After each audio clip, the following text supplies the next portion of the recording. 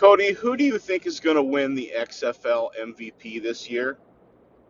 I think Cordell Jones has had a good 2 games to start the year. What do you think? Hey, Cody, long-time listener, first-time caller. I wanted to get your thoughts on backup QBs in the NFL. Do they got any place here in the XFL? Word. Hello, everybody, and welcome to another episode of This is XFL. I'm your host, Cody D, and today we review Week 2 matchups, top player, top plays, power rankings, and we take a closer look at Week 3 matchups. Let's start with Week 2 review, as it was the New York Guardians versus the DC Defenders on February 15th at Washington, D.C. In quarter 1, Cordell Jones short right to D. Tompkins for a 13-yard touchdown. In quarter 2, T. Ruza goes for a 27-yard field goal, and it's good. Alright, as T. Ruza goes for a 36-yard field goal, and it's good. In the third, M. McGolan passes short right intended for C. Pearson, intercepted by J. Furman at New York's 46 and returned for a 46-yard touchdown. In the fourth, T. Ruza 26-yard field goal is good as C. Jones passes short right to D. Hayward for a 6-yard touchdown. Score 0-27 DC. New York Guardians in the first half. Guardians had 3 turnovers and couldn't get points on the board during the game. And the defense wasn't able to stop DC from scoring. Alright, as for the DC Defenders, during the whole game, DC was amazing. They didn't let New York score any points while on the offense. They never slowed down on scoring points. Alright, next, TB Vipers at Seattle Dragons on February 15th, Seattle, Washington. In quarter 1, there was no score, and that's how good it was. In quarter 2, Franks goes for a 35-yard field goal, and it's good. In the third, Silver passes right to C. Hamlet, intercepted by Frazier at Tampa Bay 22, returned for a 78-yard touchdown. Woo, that's a lot of yards. As Silver passes deep, middle to K. Reynolds for a 68-yard touchdown. And then Quentin Flowers passes short right intended to D. Smith, intercepted by Frazier for a 1-yard touchdown. 2-point attempt. K. Reynolds was good and successful. And then lastly, E. Lasquillo 27-yard field goal is good. Score 9-17 Seattle. Alright, Seattle Dragons. During the second half is when offense started to pick up their game. And defense in the second half was so much better as they only allowed 9 points. On the other hand, the Tampa Bay Vipers, to me, in the first half, they only scored a field goal, whereas Seattle scored in the third. Defense was bad during the second half when they allowed 17 points. Alright, next, the Dallas Renegades versus the Los Angeles Wildcats on February 16th, Carson, California. Alright, in the first quarter, there was no score. Quarter 2, Novak tries for a 47-yard field goal, and it's good, as McGinnis goes for a 41-yard field goal, and that's good. And then in the third, McGinnis tries for a 45-yard field goal, and it's good. Alright, continuing on now. In the fourth, Jay Johnson passes to N. Spruce for a 6-yard touchdown. And then C. Payne rushes for a 21-yard touchdown. 1-point attempt successful by C. Payne. L. Jones short right to D. Parham for a 3-yard touchdown as Jay Johnson passes deep middle for N. Spruce for a 44-yard touchdown. 3-point attempt successful by A. Jennings. And then C. Payne rushes left for a 17-yard touchdown. At score 25-18 Dallas.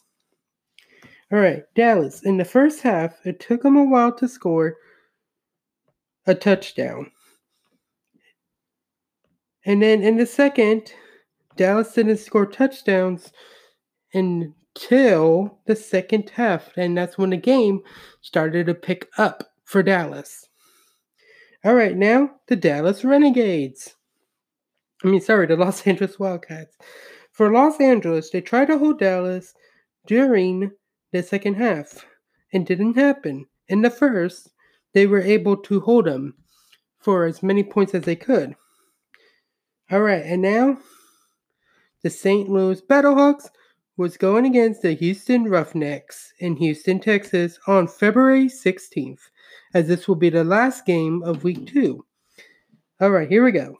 In the first, Callisto goes for a 44-yard field goal, and it's good, as Jay Tamu answers back as he passes right to M. Jones for a 25-yard touchdown. And then P. Walker answers back as he passes to C. Phillips for a 7-yard touchdown. And that was all in the first. So that was a pretty good in the first. All right, now moving on to the second. Jay Butler rushes left for a 1-yard touchdown, as that's another score for St. Louis. And then P. Walker decided to answer back to pass to C. Phillips for a 9-yard touchdown, and it's good. And then in the third, Jay Taumuu passes to D. Pearson for a 1-yard touchdown, and it's good. And then Jay Taumuu rushes left for a 4-yard touchdown, and this was all in the third. And now, moving on to the fourth quarter, and this is when it gets good. As P.J. Walker passes to C. Phillips for a 2-yard touchdown. If you remember, that will be Phillips' third touchdown of the game, as a 1-point attempt successful by P.J. Walker. And then, with less than 10 seconds to go, or less than that probably, Jay Taumuu passes to L. Washington for a 36-yard touchdown, but it wasn't enough to win the game, as it's 24-28 Houston. Now, for the St. Louis Battlehawks, Jay Taumuu, if you did not know, is the youngest XFL starter in history, whereas the defense allowed too many points during the whole game. And then with the Houston Roughnecks, what I noticed is on the offense is that the coach decided, and this is his decision, not to have a tight end. Instead, he has more wide receivers in slots. In the second half, offense kept on rolling down the field where defense allowed too many points.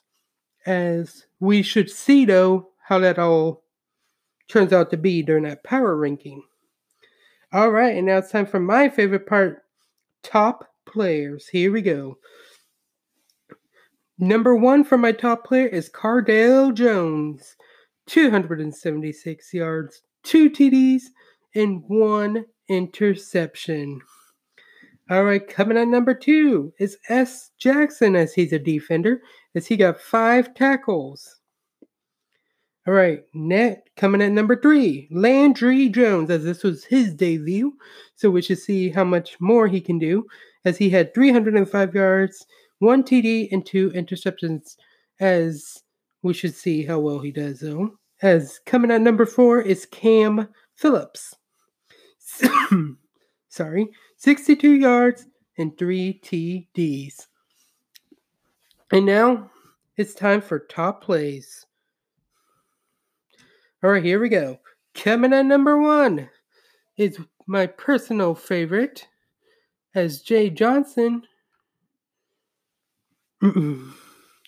passes to N. Spruce for a 44-yard touchdown. And you know what? It's good. And then Jay Furman goes for a 46-yard touchdown after that interception. He takes it to the house. And then coming at number 3, Jay Ta'amuwu passes to L. Washington for a 36-yard touchdown. And then my last top play goes to C. Payne as he goes for a 21-yard touchdown. All right, now it is time to go over our Week 3 matchups. And there's actually some pretty good Week 3 matchups that I cannot wait to watch. All right, let's start with the 22nd, February 22nd, as it's going to be the Houston Roughnecks going against the Tampa Bay Vipers, as the Vipers look for their first win, as it's going to be at Raymond James Stadium in Tampa, Florida. All right, and then our next game will be the Dallas Renegades going against the Seattle Dragons at CenturyLink Field, Seattle, Washington. To me, that's going to be a good game to watch because both quarterbacks are pretty much even, but it should be interesting to see what Landry Jones can do against Seattle's defense. Will they be able to hold him? Yes or no? I don't know. We're just going to have to wait and see what happens next. All right. And now, the 23rd, February 23rd. Here we go. As it's going to be the New York Guardians going against the St. Louis Battlehawks. And that's going to be at the St. Louis, Missouri, inside the stadium where the Rams used to play. All right, and then last, it will be the DC Defenders going against the LA Wildcats at Carson, California. And that's all on the 23rd. All right, and now it's time for everybody's favorite part, power rankings. As let's see how they all ended up today. Still at number 1 and still holding it is DC Defenders at 2-0. Coming at number 2 is the Houston Roughnecks, as they are 2-0 also.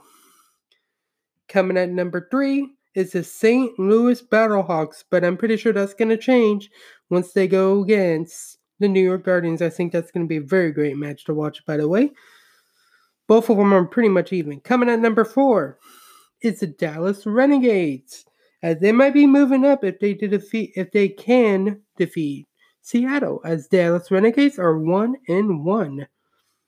All right, coming at number 5 is the Seattle Dragons, as they stay at number 5.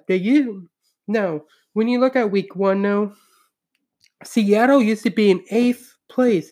They were dead last, and now look at them. They moved up 2 positions, and they're still there. Coming at number 6 is the New York Guardians, as the New York Guardians are 1-1. All right. Coming at number 7 is the Los Angeles Wildcats, as they are 0-2 right now. And then at number 8 is the Tampa Bay Vipers, as they are 0-2. All right. Now, really quick, let's answer some questions that some of my fans have sent me. One of the questions was, how well do I think backup QBs can do in the XFL? Do they have a chance? Well, here's what I think. To me, I think backup QBs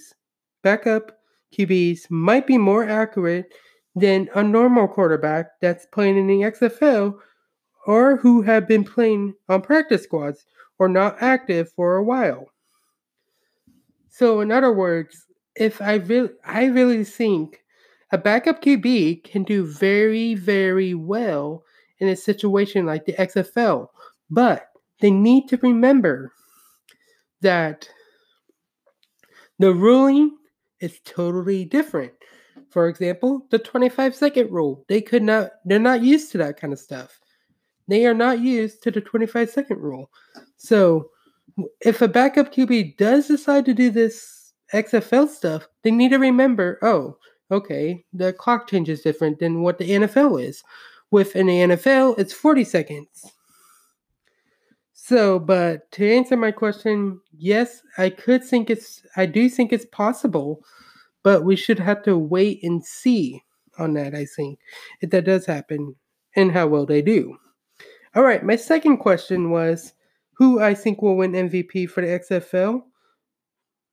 As one person said, it will be Cardale Jones. Well, I think it might be Jordan Ta'amuwu because when you look at the stats between Jordan Ta'amuwu and Cardale Jones, it's a difference on yardage to me in passing yards.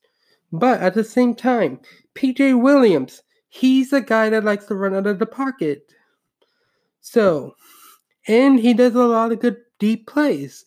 So I think it's going to be between those three. But honestly, I am still sticking with Jordan Ta'amuwu because when you look at the stats for both players, they're pretty much even in that category. And that's why I think Jordan Ta'amuwu will win MVP for XFL. All right, and now it's time for my picks. As my picks, I think it's going to be Houston over Tampa Bay, Dallas over Seattle, Guardians over St. Louis, and then DC over Los Angeles. I don't really see Los Angeles winning the game quite yet. I think once they get more into the schedule, though, hopefully they can figure that out. Because I think the DC Defenders, they have one of the best defenses right now, and they don't allow as many points. I mean, we saw that in week 2, where they don't allow many points. And somehow, in some way, if the LA Wildcats do want to win this, they have to find a way to not have defense pressure them and make interceptions or whatnot. All right. Now, I want to thank everyone for listening to my podcast. This is XFL. All right. As next week, we'll go deeper into the matchups again. We'll take a look at the power rankings for next week. Top players, top plays, everything. And if you have any questions, make sure you send those messages.